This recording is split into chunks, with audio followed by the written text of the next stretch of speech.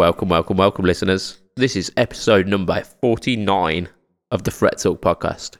You are here with your host, Mr. Budget Pedal Chap, and you are here with Mr. Matt Quine, joined again.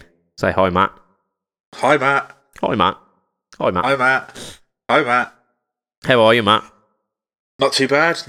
I'm slowly recovering from the 4-day hangover that I had from the 8-day drinking sesh that was TT. I mean, some would say it's just sanctioned alcoholism. Others would say it's TT. So yeah, I mean, you could call it whatever you want. It was good fun. Yeah, by any other name, it's still rampant alcoholism. Well, I mean, there's a way to just that the Isle of Man is described by a lot of people, which is 80,000 alcoholics clinging to a rock. Sound? So yeah, but yeah, I drank a lot. I went out, watched a lot of music, and played those gigs that I spoke about last week, and just really enjoyed myself. Cool. Any acts that really kind of wowed you from that? The best act I saw were a local tribute act called Little Bit of Rosie, who are an AC/DC tribute act, and they were absolutely fantastic. I've seen them a couple of times. Yeah. They've got a new guitarist in this year who plays in 7 other bands over here, so I knew he was good anyway, but he's just slotted right in, and yeah, they were just absolutely bang on. And they don't do the Donington 94 set that everybody knows. They kind of throw different bits in, they throw the Jack in there, and they threw a couple of other ones that you don't hear that often. They haven't just gone for AC/DC's greatest hits. They've gone for their favourite tracks of AC/DC, which I think is quite cool. Yeah, I mean it's always a bonus when you get to discover some tracks that you might have forgotten, or some that you haven't even heard before, because the band are just so into who they're doing the tribute to. Yeah, and like I say, they were all absolutely fantastic. AD, the singer, has got a really good voice for. He's more of a Brian Johnson kind of vocal, but it's just absolutely, it's just fantastic, and they were all really, really good musicians, and it went down an absolute storm. Yeah, there was about 4,000, but it was in the bigger the venues, and there was just every single person was just up bouncing around, having a really good time. Just great fun. You can't help it, but with AC/DC music, can you? Yeah, it just kind of gets everybody going. Yeah, it's not incredibly complex, but it doesn't need to be. It doesn't need to be flashy and showy. It's just good, hard kind of rocking. Enjoy yourself. Yep. Kind of stuff. Very much so. The listeners may have picked up already that I am finding it so difficult to breathe today. Of all the things that I've decided to be allergic to, summer is essentially my choice. Preach. I know. So if I do make some nasty ass snorting sounds today, it is because of the hay fever. So I do apologise, but hey ho, needs must. The pod must go on. It must. So what else have you been up to this week, Matt? I took down the PA and the big stage from the bigger event, the bigger venue for this week. So it was all put up by the event company that I work for. So yeah, I took that down this weekend. I've bought a X-Vive Phase King, which is you did, yeah. A little 18-volt phase pedal. Based on 18 volt. 18 volt. It came with a power supply, but one of the bricks underneath my board has got an 18 volt out, so be fine. But it's based on the Phase 90, so it's a Phase 90 kind of circuit. So I've never owned a phase pedal that's not in a multi-effects. Yeah. So I thought I'd give this one a go. It was going for 25 quid, so you can't really say no at that kind of price. Yeah, I'm sure I've done similar things. Yeah, well, basically, I saw this guy was selling 5 or 6 pedals by the time I noticed his post about 3 hours after he posted it, he only had 2 left. So I thought I'd pick this up. The other thing was something that wouldn't get on my board. It was a cheap drive pedal that just, it's not going to get on my board at the moment. Hey, no wrong with cheap drive pedals. There isn't, but when you've already got like 8 drive pedals that are competing for the 2 spots on your board, you don't really need another one. Yeah, no, preach, man, preach. I realised this week, because I did a band practice, and it sounded fucking amazing. I mean, I say that every time we do a band practice. But I realised I use 7 out of the 8 pedals that I've got on my board. There was one pedal that I didn't step on once during the practice. What was it? The Mojo Mojo? It wasn't. No, the Mojo Mojo gets a good old scene too. Like the look on your face was saying, and it's my favourite pedal. No, that one's that's my go-to. That is, I've got a Mojo Mojo as my main drive, but I've also got a Marshall Bluesbreaker 1 clone. Right. Called the one you made. Yeah, the Pink Buster. Yeah, it makes me smile every time. But yeah, that's the Pink Buster's slightly darker sounding and lower gain, so it's great for kind of single coil rhythm and kind of bluesy stuff. And the Mojo Mojo just kicks your head in, so it's a good one. But then you can stack them together as well to get like proper rocking tones. And then my boost is a Tube Screamer clone. It's the Moore Green Mile. Right. Okay. Which again, you click on that and pretty much instant harmonic feedback. But then also like loud enough to solo with. Yeah.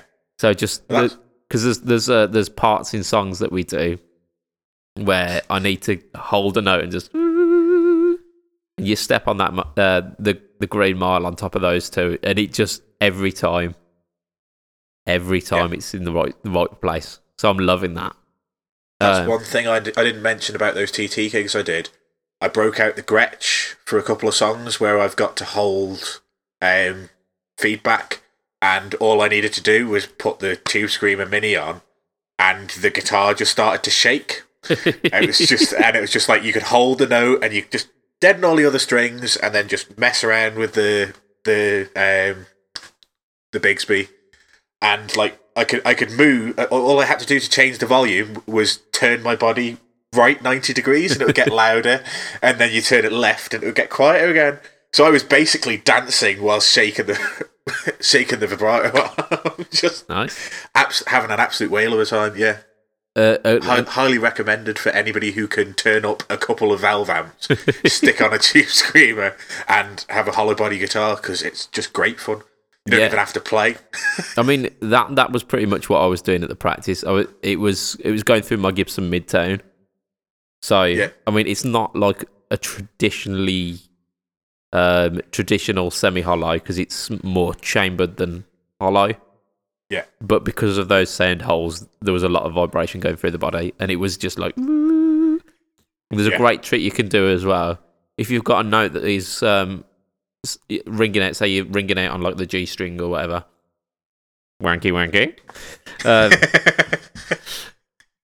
If you touch over that took you by surprise, that didn't it? I wasn't ready for it. Touch over like the harmonic spots on the string as well, and it then gets the fundamentals and these different overtones. Yeah, and it's absolutely beautiful. You can go from a standard G note to then like a B and a D and a. Yeah, brilliant. Messing around with things. I love little quirks like that. Like I know the F hole on my Cabronita. I know that chamber its resonant frequency is G sharp, because every time the bassist plays G sharp, I get a bit of waft of air out of the F hole. You don't want to get a waft of air out your F hole, do you? I believe they call that queefing, Matt. You're a terrible person. Oh my. Dear. And Mr. Darcy. So yeah, I mean, busy week of alcoholism and just general good times over on the Isle of Man. Sounds like it. Yeah, we're just about kind of getting back to normal. We've had the first spell of rain in like 3 weeks, which was... Yeah, I mean, that's part of the reason why I'm worse than I was during winter, during like the flu season. Just because, you'd think like super bright sunshine would kick off hay fever. Nah, you're pretty much all good then, but it's the calm before the storm. Yeah. And when the water comes down, it just kicks up the pollen, and the little flower bastards are in full force, aren't they? So yeah, I've had hay fever really bad today. We basically had the worst thing. We had lots and lots of heavy rain followed by high winds to really shift that pollen around. Just to get it right up your nostrils. Yeah. So it's been a rough couple of days. Indeed. Oh, I was mentioning my pedal board, weren't I? The pedal that don't get stepped on. Yeah, sorry, I distracted you with my. No, it's all good. Gretch. Distract me with your f-hole, all you like. So yeah, I've got a phaser and I've got a chorus. But the phaser's actually set quite subtle, so it almost emulates a wah, like an auto wah, because it's it's quite sweepy, and it's a Phase 90 clone. It's the Joyo one, the vintage Phase, is it? Which I actually prefer over the Phase 90 itself, because it's more predictable. The Phase 90, it's volume discrepancies all over the shop. Right, okay. But yeah, I basically use it as a wah, because I can't be asked to stand in one place and move my foot, essentially. Yeah, I scrapped having a wah pedal on my board because it's too much effort. Well, they're big, aren't they? And I'm using 2 hands. I don't want to move a foot as well. It's kind of too much effort. I run the risk of falling over if I'm having to do too much. Forget to balance. Yeah. I know that feeling. So yeah, the Joyo vintage Phase is very much a lifesaver on that. I use it for like all the funk stuff, pretty much. Like whenever I'm doing funk chords, it's got that subtle kind of wah rock to it.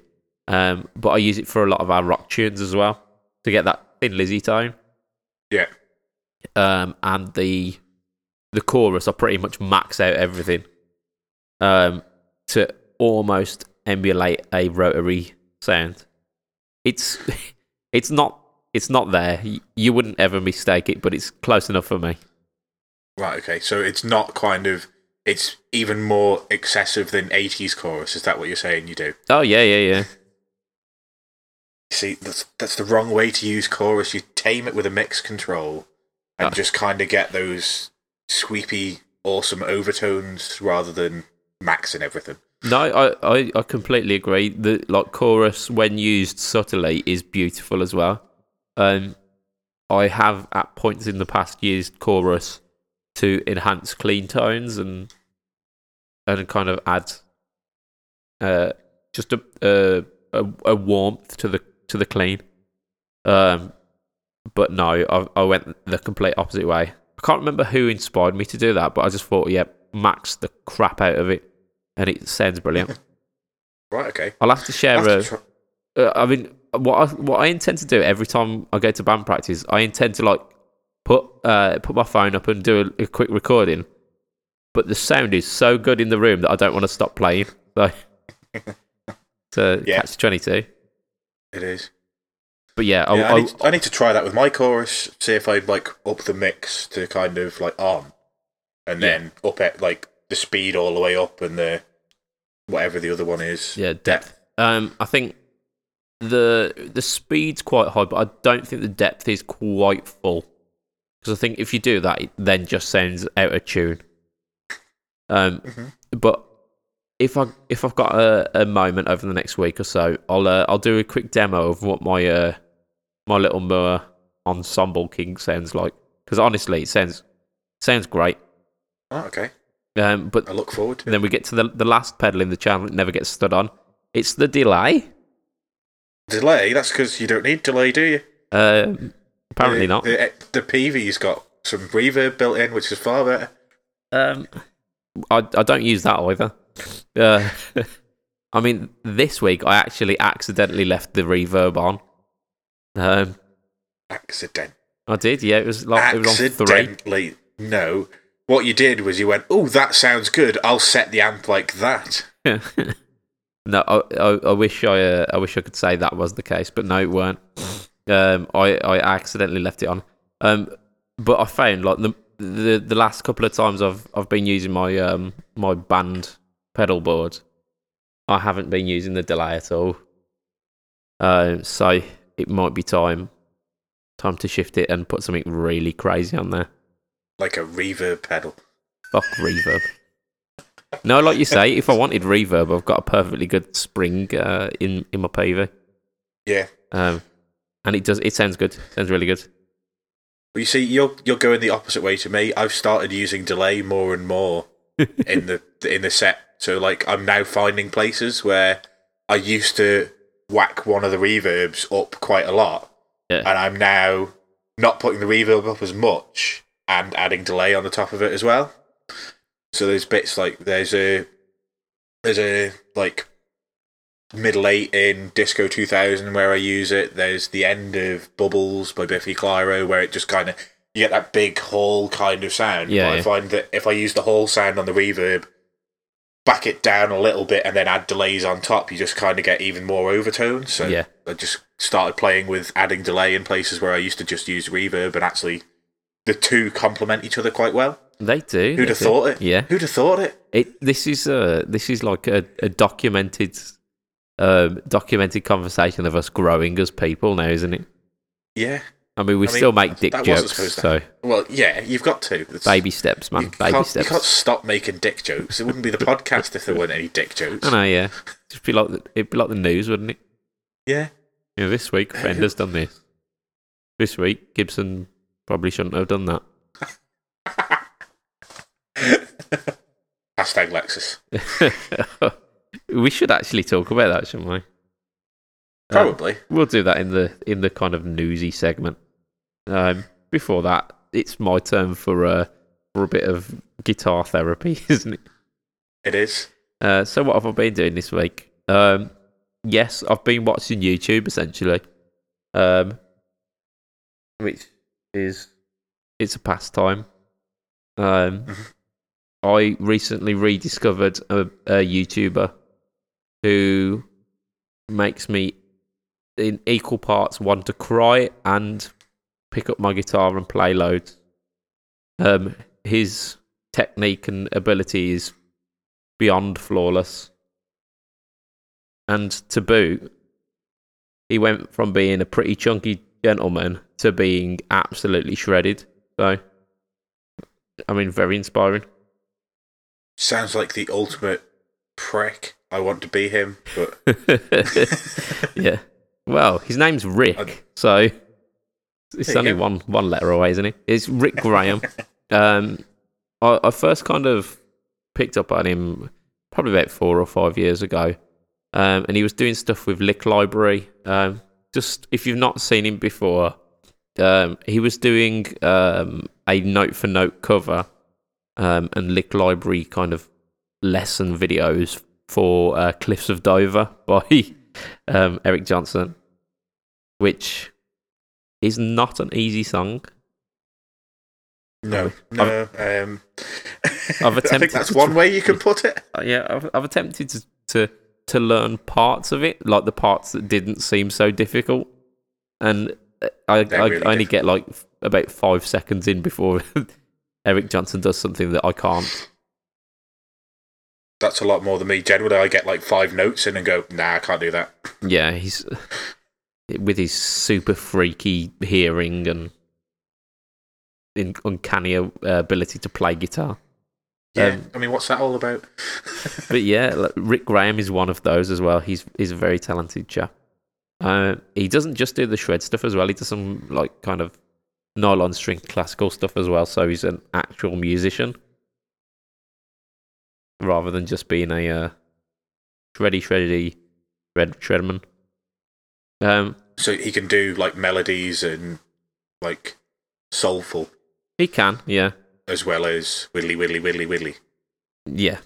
But he does widdly very well. There's a guy who I know who he's a very kind of virtuosic shred kind of guy. And I showed him Rick Graham about 4 years ago, and he went, holy shit.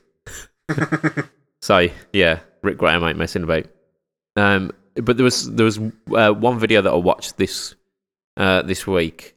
It's not one that he didn't do so long back as well, actually. But it kind of really struck home to me, and it really opened my eyes to a little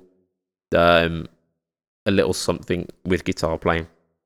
So the video itself was it was titled something like one trick that will like completely transform your guitar playing, like a really kind of clickbaity title.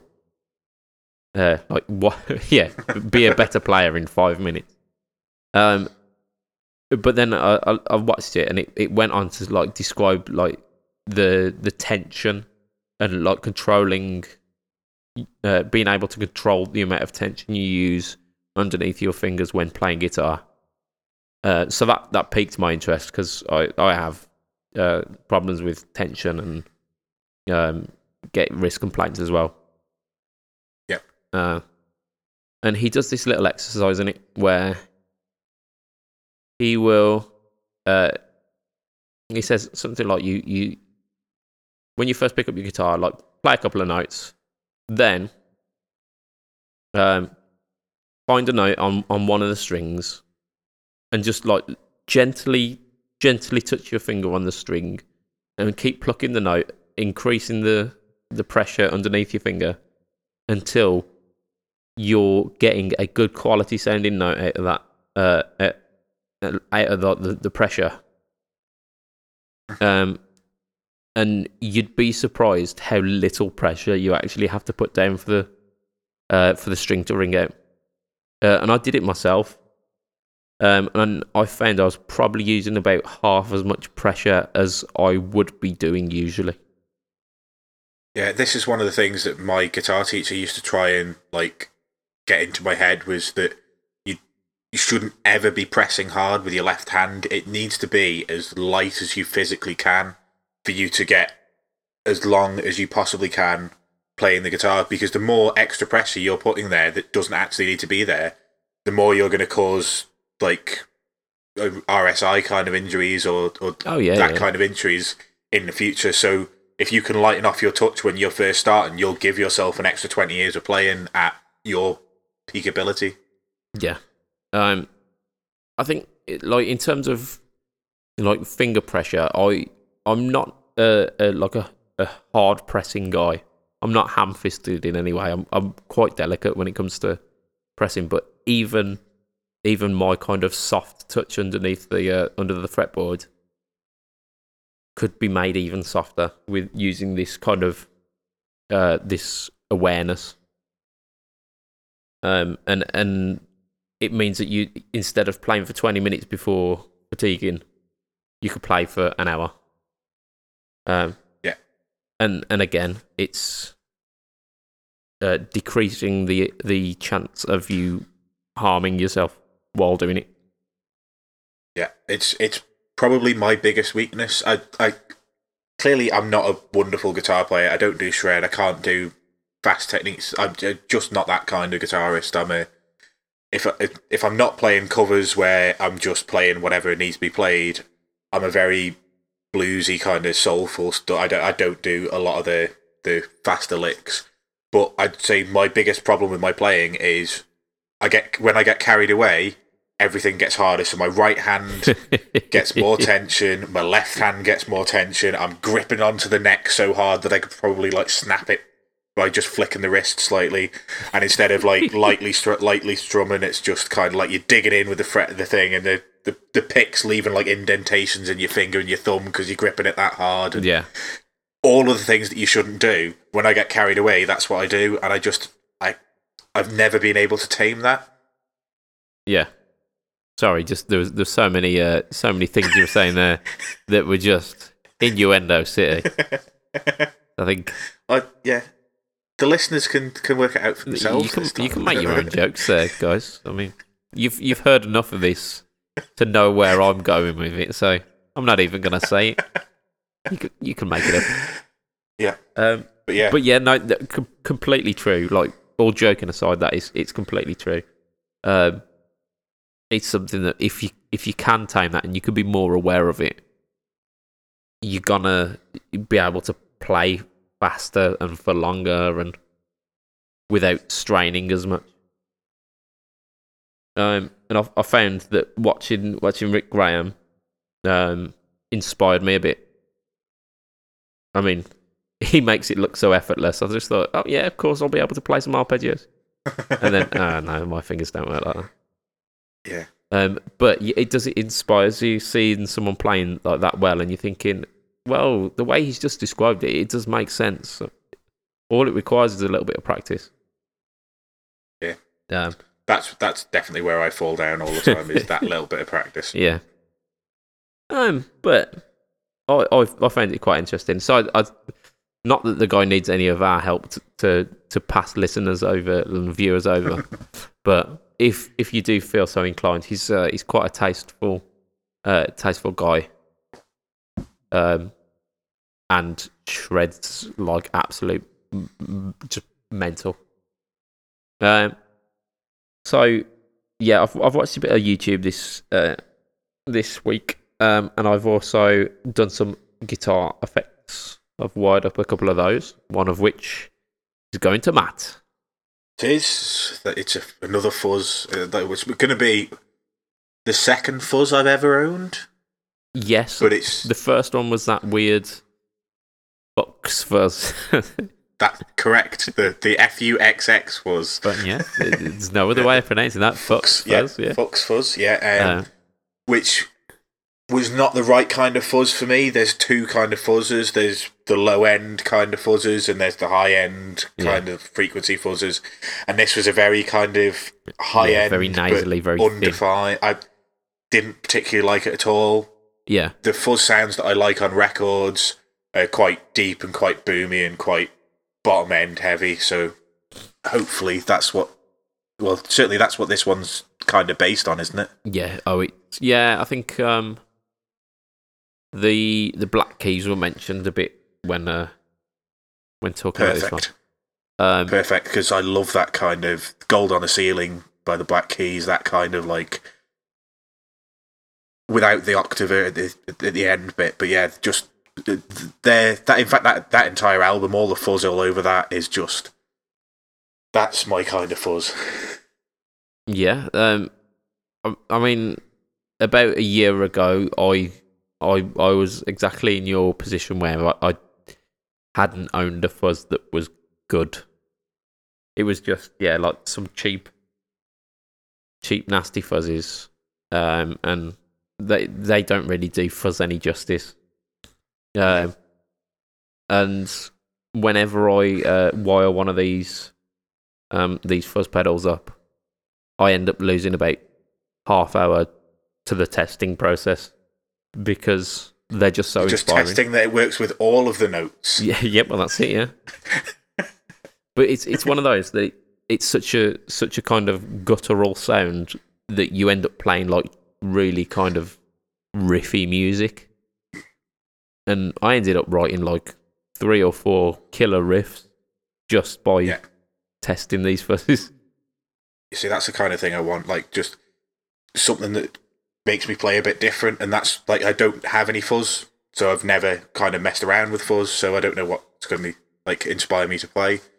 Whereas, like, you know, you get a distortion pedal and you know exactly the kind of things you end up playing. You get a drive pedal and you know the kind of things, but like I just want to, and it's my own fault for not buying a bloody Big Muff because they're like 40 quid, and I've still not bought a Big Muff. No, Even just a normal exactly. one. I'm in that exact boat. It's like, why don't I just do it? But then like something else comes up, and you go, "I'll buy that instead." And Yeah. you know. But yeah, hopefully I'll start to learn fuzz. I'm a little bit apprehensive about using it with the Vox because obviously Voxes are very kind of Yeah, they're a bit picky, aren't they? picky with drives that you can put in them. But I think if I end up putting it on the board, Yeah. I'd probably put it on. In fact, I'm considering having two boards, one for the Pure Tone and one for the Vox. That's where I'm going with this at the moment. That's that's an interesting setup. And then what I would say is if you are putting it in a single chain, put it at the front. yeah, it needs to, because it's one of those. Yeah, it's one of those fuzzies that I don't think it particularly gets, like, the tone gets bad. I think it just like pulls the noise out of other pedals if it's not at the front. So hypothetically, if I run a digital wireless system, it's probably not the best idea. I don't know. You'd have to test it. I'll test it, but I mean, I don't mind. Like, I don't know whether this is going to go on the gigging board. I don't even know whether I'm going to decide to go two boards. So we'll find out. If I go two boards, then it will be on the one without the wireless system anyway. Yeah, it'll be on the one that's hidden away from public consumption because it's a fuzz that has got a picture of some testicles on it. Yeah, and the following pedal after it will be a small red one knob boost that's got a knob on it. Classic. And I want a green Muffy Big Muff clone next. Well, I've got a circuit board kicking around somewhere. I'm sure I can make that happen. Yeah, you can draw me a forest or something. Oh, it's going to be much worse than that. Going to be much worse. I'll end up having to pay you to take this one. I don't think that's going to be. I'm as childish as you are. And that's why this podcast works. It is. Yeah, I mean, I built the fuzzies. The fuzzies were good. The Tube Screamer Mini, I finally got wired up and didn't work. But I'm not going to dwell on that. I am at peace with that at the moment. It's very mature of you. I'm not yet sweary and throwy yet. So. Well, you think you might possibly know the answer? Yeah, I mean, potentially. We've got some troubleshooting to do, but I think it might not be too difficult, potentially. Who knows? Next week I might be swearing. So. Yeah, well, hang on, find out next week. That's it. Stay tuned. But I think we're gonna move on to our new segment for this week. Our new segment, which is called Use Views. It's Use Views, listeners. It's Use Views. And this is why you should be in the Facebook group. Indeed. Anybody that's not in the Facebook group, you could have had your views on the podcast this week if you'd have just been there. So yeah, get yourselves in the Facebook group. Indeed. And when we post questions like Adam did, then answer them. Yep. Exactly as Matt said, these are views what come from yous.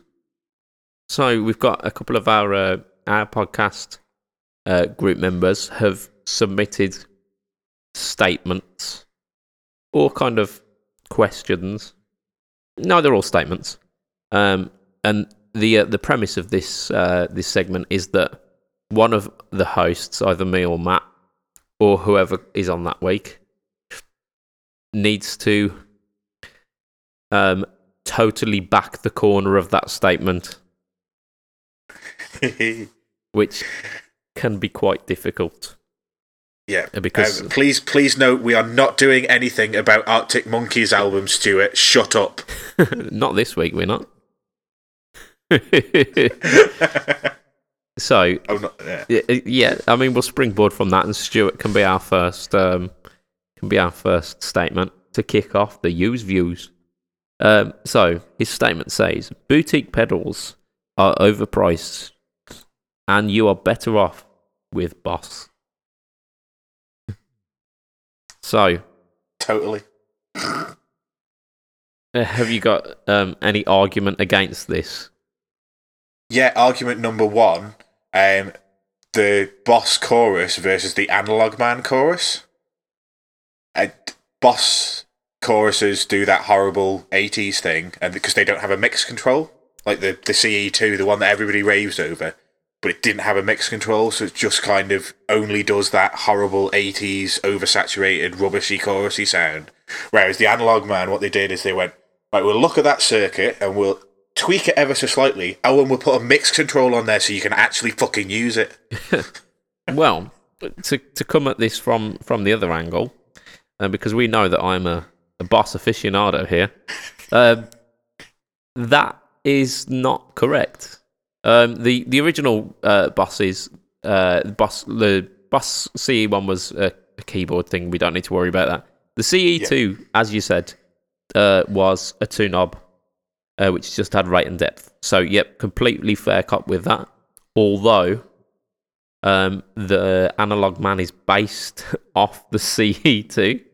It is, but they've improved it in every single way, and then added a mix control to improve it just again. But without the Boss, there would be no Analog Man. But since then, there's the Super Chorus, which has got 4 controls, which I believe one of them is like a level or intensity or something like that. Yeah, and it's very digital sounding. It's not the greatest chorus sound in the world. The other guitarist in my band uses it, and I hate it. Maybe that's just the tone that he wants to dial in. Possibly, it might be the fact that he's playing a Strat. That's an argument for another Used Views, that one. But then if you don't like that, the sound of that one, there's the chorus, the chorus ensemble, is it? The ensemble chorus? Yeah. Which is a different take on it. Yeah, and, they do different takes, but boutique pedals do the sound that you want, whereas Boss kind of do approximations of a lot of sounds. They don't have that exact sound you want. Yeah, well, the original chorus probably would have been something Boss. And the MD500 is a thing. Yes. Which is a Boss pedal, and which arguably could get you any of that territory. Okay. And it'll get you close, but the boutique pedals will just get that little extra out of exactly what you wanted. But we'll move away from the modulation side, and I'll just say what everyone is thinking. Boss do not make drive pedals that stack well with other pedals. I would. I mean, they have made some terrible drive pedals. I will completely put my hands up and admit that one. However, the Blues Driver is kind of universally known for stacking quite well. The Super Overdrive is one that has been cropping up in our little community quite recently. It is. But the problem with the Super Overdrive is everyone's saying that it's going to replace the Tube Screamer because you can use it on its own, but that's not what Tube Screamer is for. A Tube Screamer is there to either push your other drive pedals or push an already distorted amp, and they're using the Super Overdrive into clean amps and then using it as a standalone overdrive, and that's not what anybody uses a Tube Screamer for. Yes. Yeah. So it does have a slightly different, or can have a different use, but it can do the Tube Screamer thing quite well as well. But it doesn't do it as well as a Tube Screamer does. But it's also got the added versatility that the tone knob then takes it into a place where it can be used as a standalone drive as well. So it's arguably more versatile than the Tube Screamer that it's replacing. Do you want a pedal that does 3 all right sounds, or do you want a pedal that does that one sound that you really wanted and it does it better than the Boss? Yeah. Hey, I'm gonna put it out there and say, I was very much on a Boss hating crusade, and when I tried the Super Overdrive, it pretty much put the brakes on that. Then the Super Overdrive is a good pedal. Yeah, but I'd still it wouldn't get onto my board. I could guarantee that I would try one and it wouldn't knock the Hotcake or the Tube Screamer Mini off the board. Indeed. I think, to be fair, that's where we're going to leave it for the boss versus boutique rant today. And for our listeners, get in the Fret Talk podcast group and tell us who won. Yeah. So because it was me. We'll have a little tally on that one. So let us know who won Boss versus Boutique. Next one up is from Toby. He says the PRS Silver Sky is offensive to all of the great Strat designs of the past. Well, of course it is. It's offensive to any Strat. What they've done is they've gone, right, Strats need a 6-in-line headstock, so we'll not have that. And they need to have the same body shape as everyone else, so we'll cut a little bit extra away. And they need to be a certain scale length, so we'll just change that ever slightly. And they've just basically gone, fuck you to the Stratocaster. So I'm taking it that you're running with the theme of Toby's. I'm agreeing with Toby. So you're going pro Toby. So you are basically being Toby for now. I am. So I've been given the difficult job again for this one, haven't I? Because I now have to say as to why the PRS Silver Sky is not a complete abomination. It almost goes against everything I've been saying for the past probably 2 months. But I'll give it a go. It's a PRS. It's going to be built very, very well. Something which I believe Fender aren't doing with as much consistency these days. Until you get up to very, very high prices. I don't know, what was the price of the Silver Sky? $2,199, I think. Oh yeah, I'd say you probably get a decent Strat for that. I dare say you'd probably get a decent Strat for that. And if you did get a Fender Strat, then you'd get a Fender Strat that had Fender scale length and, what just looked like a Stratocaster rather than some weird hybrid thing. But taking the argument from PRS's standpoint, if they would have just made a Strat copy, what sets that aside from the rest of the market? Every other company has got a Strat copy, and almost shamelessly ripping off Fender to an exact. Whereas because the Strat is an iconic instrument. It is, but it's Fender's iconic instrument. And what PRS have done is they've very much put their stamp on, almost like we were talking last week about how a good cover is one that takes themes from the original but then makes it their own. The PRS Silver Sky is taking parts of the Stratocaster which they feel make the Stratocaster its very own instrument, but then melding it with some of the PRS ideals to make what is aesthetically a very distinctive instrument. But if you let's take Sir as an example, and what we'll do is we'll put a photo of a Sir Classic that's in the same price range, a custom shop Fender or whatever the level of Fender that's the same kind of price range, and the Silver Sky, and we put the three next to each other, and we take a person who has absolutely no knowledge of the guitar, and say, have a look at these and pick two. They will pick the Fender and the Sir because they look normal. They don't look broken. They do. However, if you took that exact same test So the same premise where you've got those 3 guitars, and you ask that person which one of those is the classic Fender Stratocaster. You're probably gonna get a 50-50 split where they can't even tell that the Suhr's a different instrument. Whereas, I don't think you'll ever get anyone confusing the PRS for it.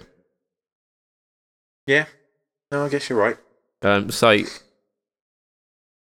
the fact that it is something new, and it's got people talking about the guitar, hasn't it? I mean, there was an absolute storm of publicity around that.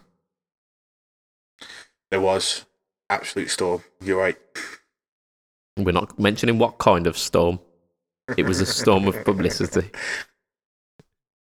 A meme storm of publicity. It was, yeah, no, but it got people talking, and since I've seen people buying them and saying that they're absolutely fantastic, and in fact, I believe Andy Guitar Geek, Mr. Joe Hollywood, has played one and said that it was a very nice instrument.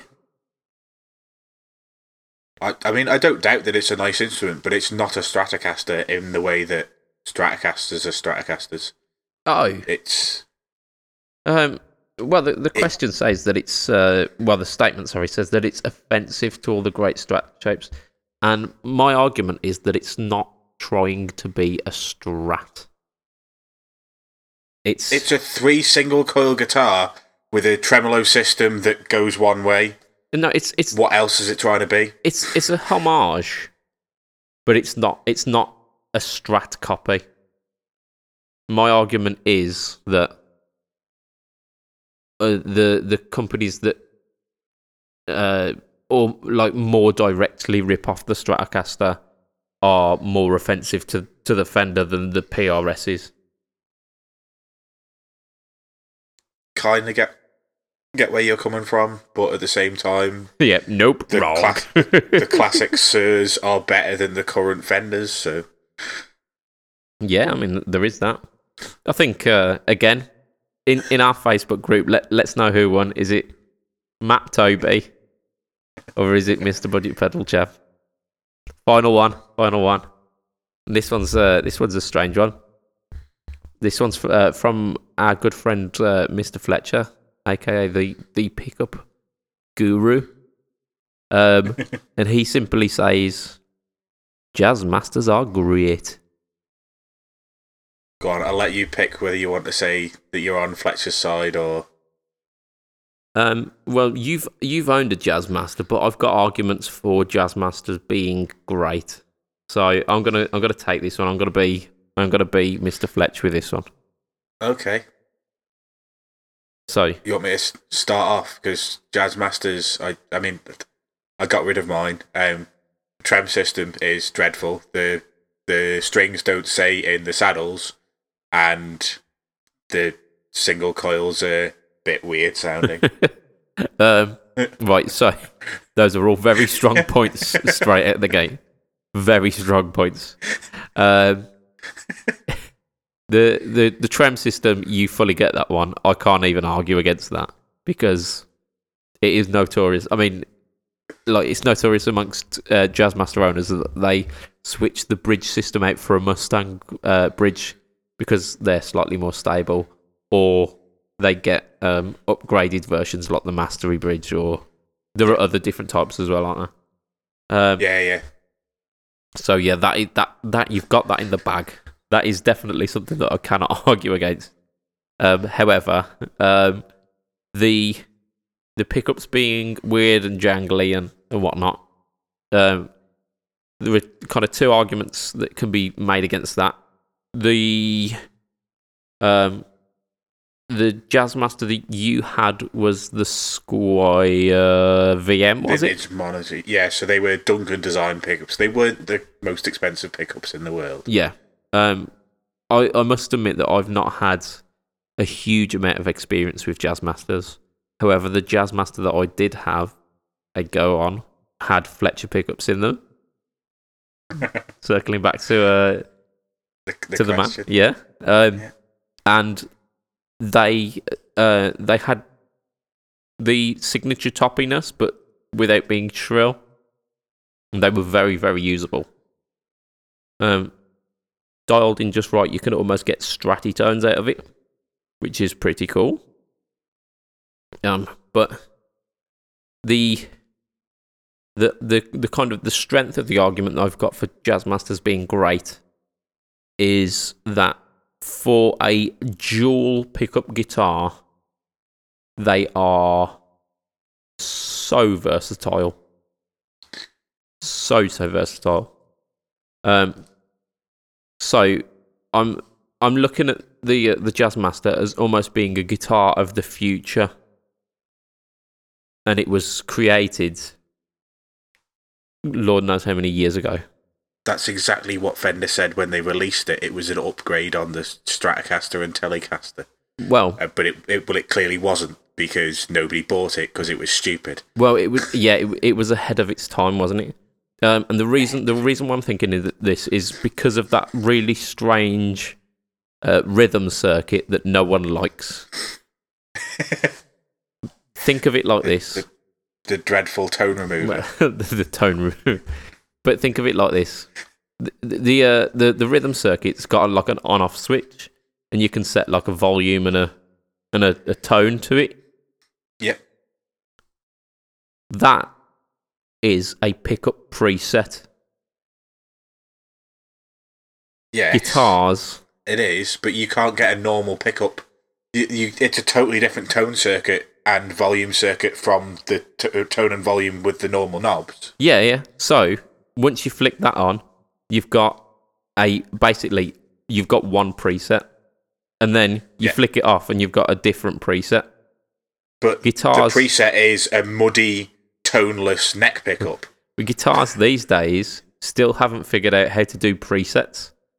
Yet the effect units that you're running into have got presets. I mean, even analog pedals have now got switches that have got presets on them. If you want presets, take the tone knob off your guitar, flick between the pickups. That's a neck preset, a middle preset, and a No, that's different timbre preset.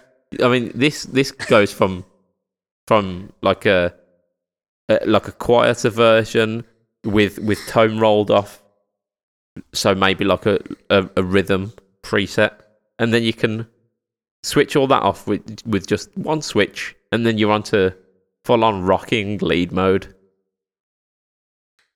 So it's just no, you just rock. The only good Jazzmaster, like properly good Jazzmaster, I can think of was Josh Wood's, I believe, and it's a silver one with 2 humbuckers and a Bigsby, so it's as un-Jazzmastery as you can get. But that's the only way. It as the body shape. Yeah, I don't mind it, but with the Jazzmaster pickups and tone control and rhythm control and bridge, just no. Your options are put 2 humbuckers in it and put a Bigsby on it, or turn it into a Telecaster. Right. One final thing that I need to mention before we wrap this one up. In the Squier range, there's probably like 2 or 3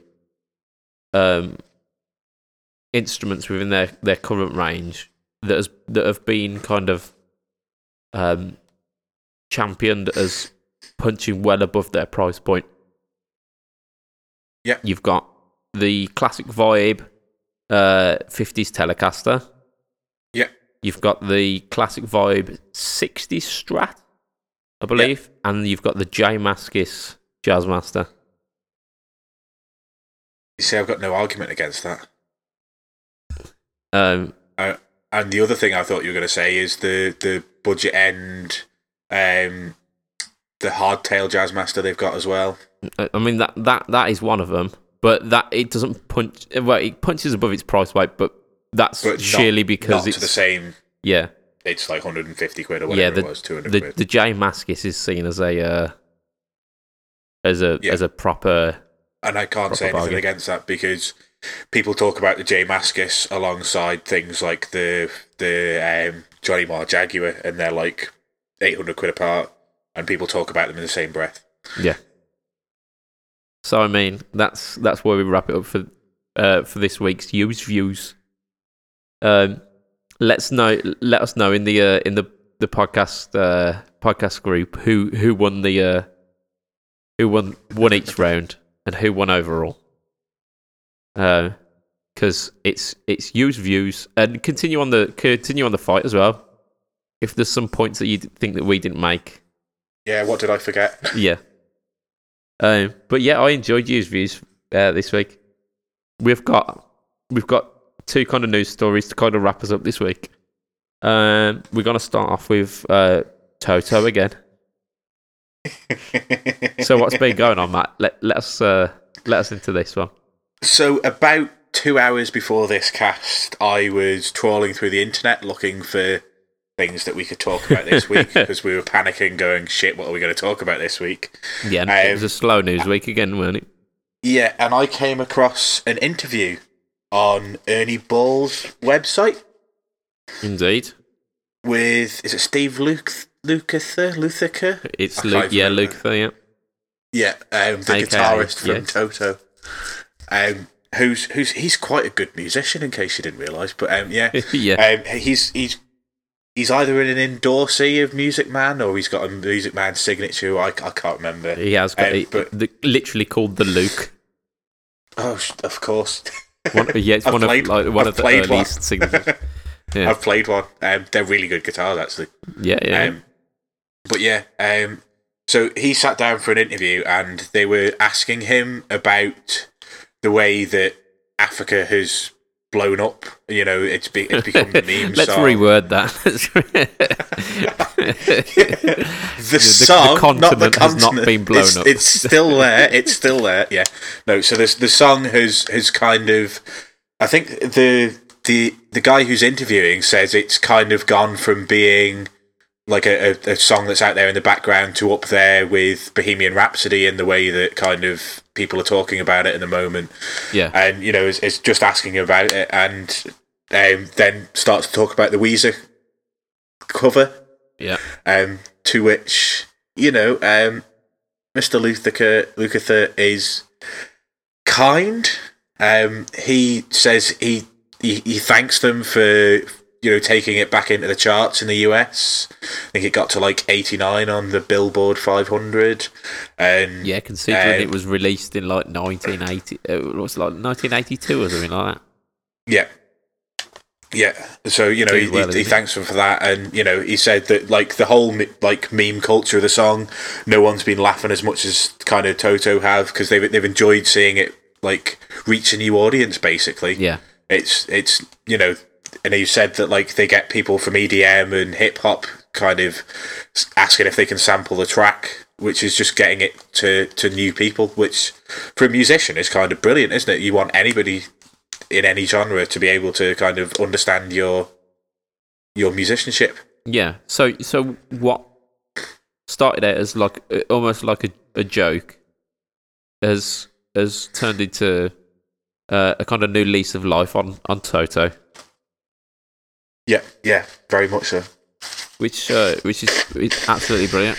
I read the article pretty much just before we started this cast, and although the words from Steve were kind, there was a a not so subtle undertone in the writing, wasn't there? Yeah. So he was asked, you know, did they like that the Weezer had spent time to try and learn the nuances? To which he burst out laughing. Basically. No, he like I say, he was very kind about it, but you can almost detect in the responses that Steve knows that Toto ain't no. That Weezer ain't no Toto. Yeah, I mean, there's a point as well in the article that says since Weezer have released their version, he's started going a little bit more balls out in the chorus to try and pay homage to them, which I just thought was incredibly funny. That he's paying homage to the Weezer version. Yeah. And they mentioned later on in the article that that Steve's very much considering doing a Weezer cover. Yeah, I genuinely hope it happens. I hope they pick a big one. I hope, like we were saying before the cast, something like "Say It Ain't So" would just they'd just take it to another level. Oh, very much so. They would put their stamp on it, wouldn't they, Toto? Yeah. What I do kind of want to see, though, and I know this is probably going to be a bit controversial when I've said that the two Weezer versions of Africa and Rosanna weren't so good. They should complete the trio of massive Toto songs and do Hold the Line. Because of the three, Hold the Line is the one that's most Weezer-y in that there's a lot more guitar in there. It's a little bit more raucous. It's not quite as... Yeah. I mean, it's still very nuanced and subtle, but there are bits where it's full-on balls out in your face. Oh, yep. It is balls out in your face. But yeah, no, Hold the Line is a massive tune. From Weezer covering Toto. Sorry, yeah, Weezer covering Toto. I've been putting some more Toto stuff on recently. And those guys, like, absolutely massive musicians. They wrote massive tunes, and it was all so skillfully crafted. So I've got Weezer to thank for that. Even if I didn't necessarily enjoy it as much, I did watch a video of them doing a live version of Africa on the Jimmy Kimmel show, and actually it weren't as bad as I thought it was. There you go. But just because it's growing on me doesn't mean that it's good. Much like, in fact, I've been getting into the new John Mayer tune, New Light. Get Out. I know. It's a catchy little ditty. I can't say anything. I've not heard it.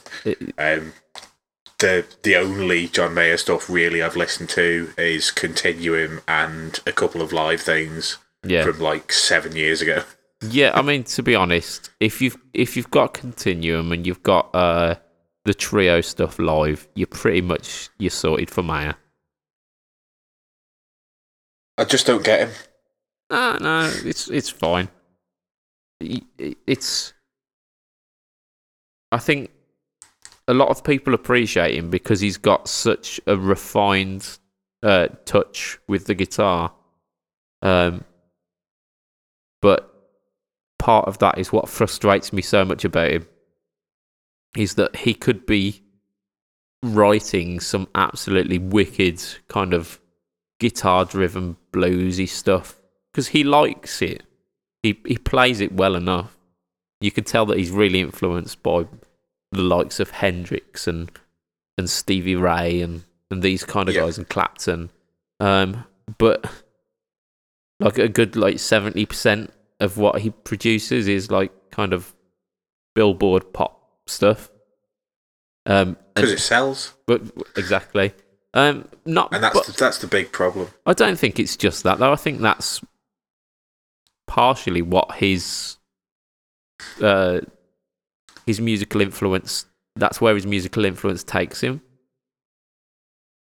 I'm not so sure that's true. I think if he went in there just to record what he enjoyed playing, he would write far better music. I think he's too busy trying to think about what would help him get his end away with his next conquest. I watched an interview with him recently, and I think it goes beyond just wanting to get his end away. Don't get me wrong; I think that does play a part into his into why he does what he does.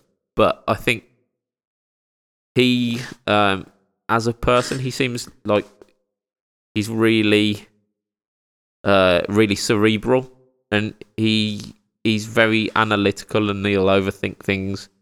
And it even goes into like his lyrics, where like the metaphors are sometimes really, really obscure and really tangential. And I think part of like his musical output is him trying to be like that next level clever. Yeah, I think he thinks of himself as better than what he is in lyrics. Lyrics-wise, I think he does. Don't get me wrong, he's an absolutely fantastic guitarist. I love the stuff that he does live, but the studio stuff just leaves a lot to be desired. Yeah. Yeah, he's very subdued in the studio, isn't he? And as you say, some of the lyrics like swing at me. Wet. But there are some very brief glimpses of genius. There are, but they are very few and far between. But yeah, I mean, this weren't about John Mayer. This was about Steve Lukather. So yeah, Toto. I think if Toto do a cover of Weezer, that'd be awesome, and I want to watch it for that. Yeah, we've got one more thing to talk about this week. We'll do it pretty quick because we're past the hour. I saw an advertisement for the Fender Monterey Strat today.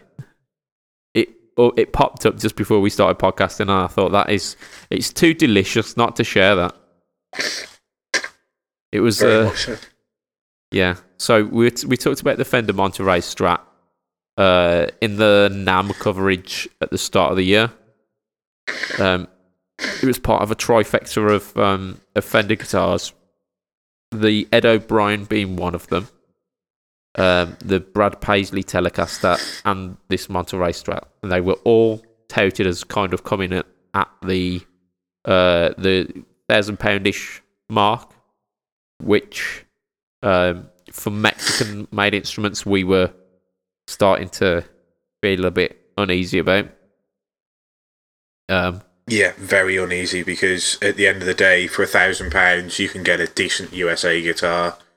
I've never really been impressed with Mexican output. Like, don't get me wrong, you get some good guitars out of the Mexican factory, and actually my Cabronita is Mexican, so I can't really say I've never played a good Mexican guitar. Some of my best friends are Mexican. But a lot of the Mexican standard stuff and the Mexican lines just leaves a lot to be desired.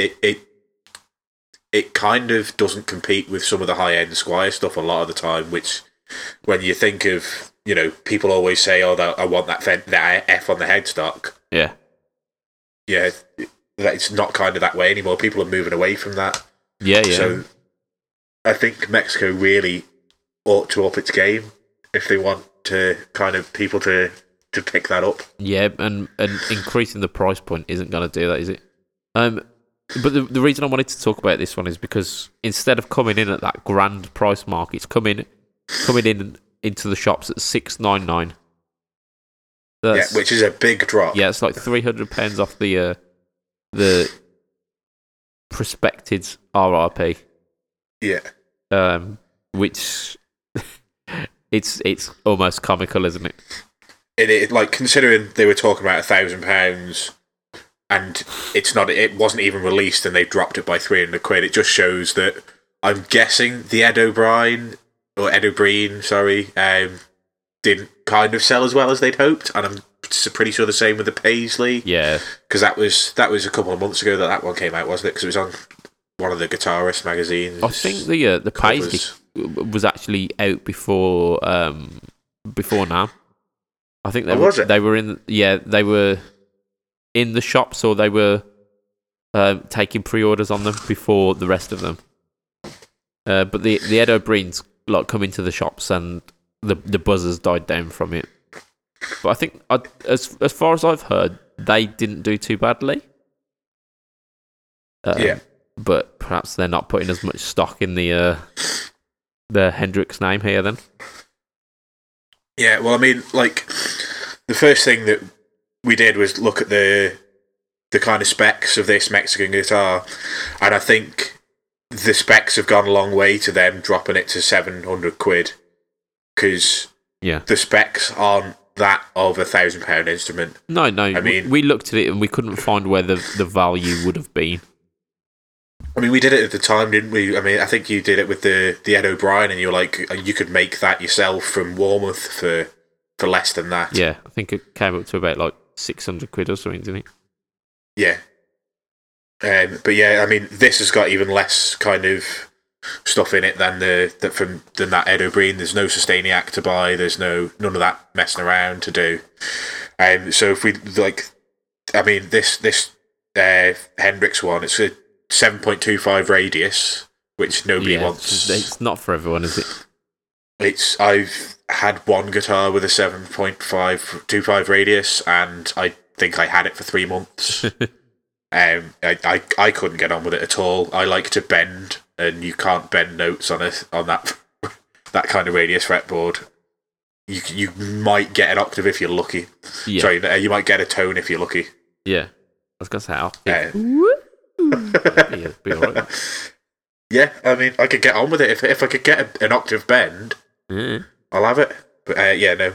And then like the other things we were looking at, like the pickups are vintage style single coil Strat pickups. They're not like a specific set. Yeah. So there's no clout behind that.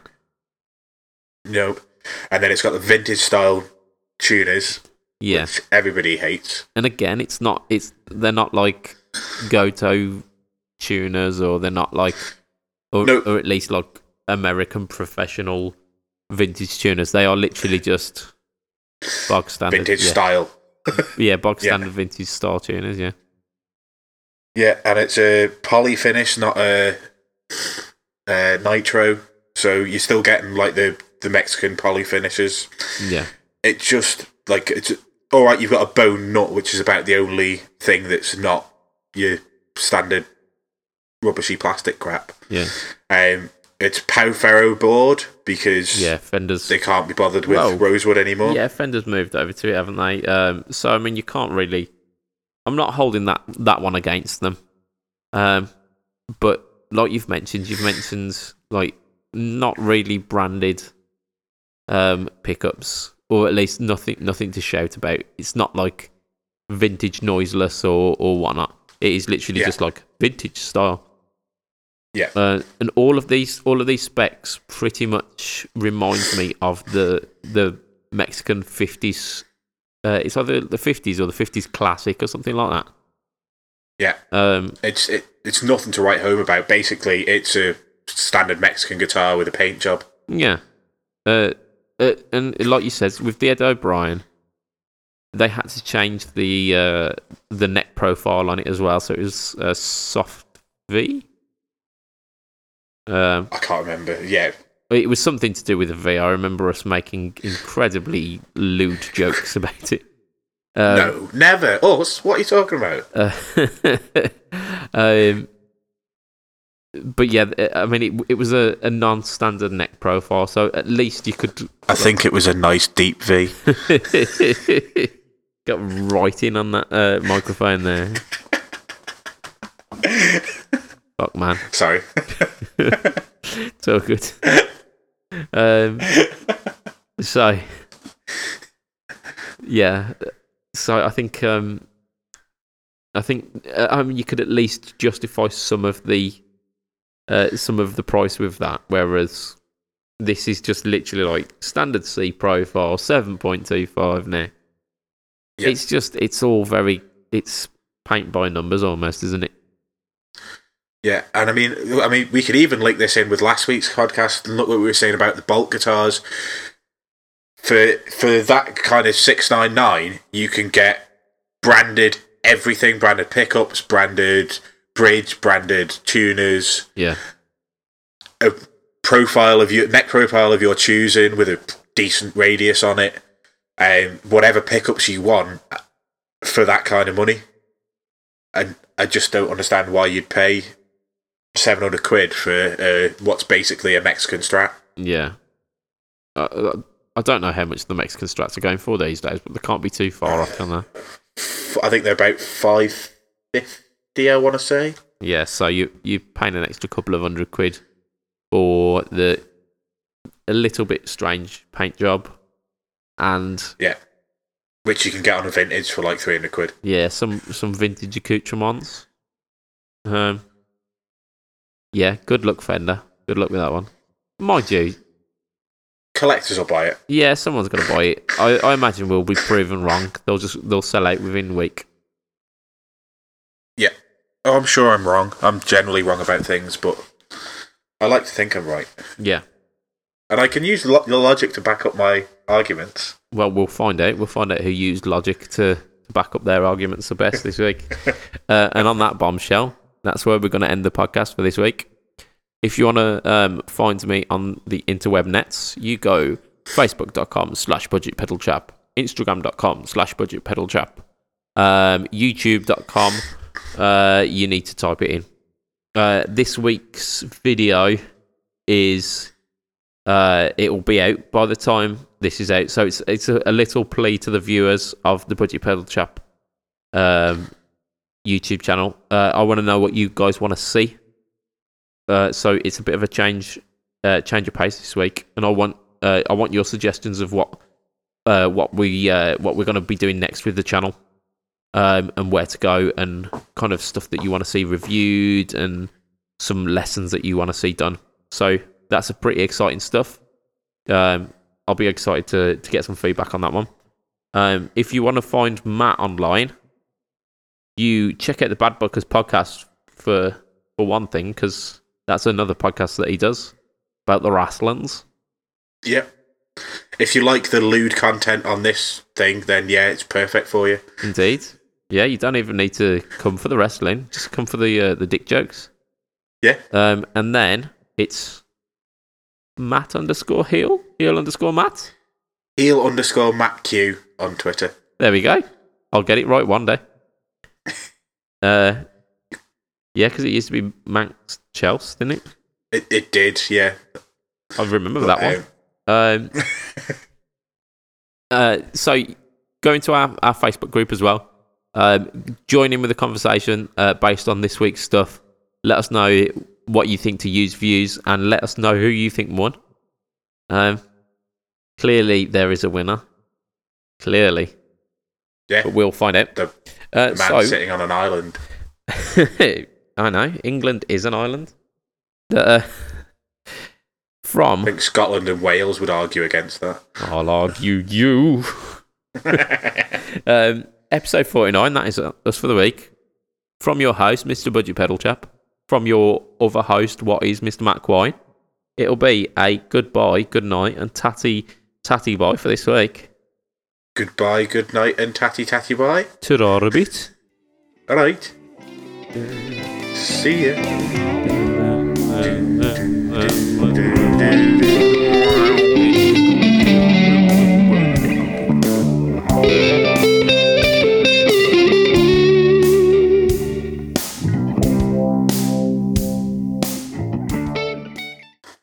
Excremento.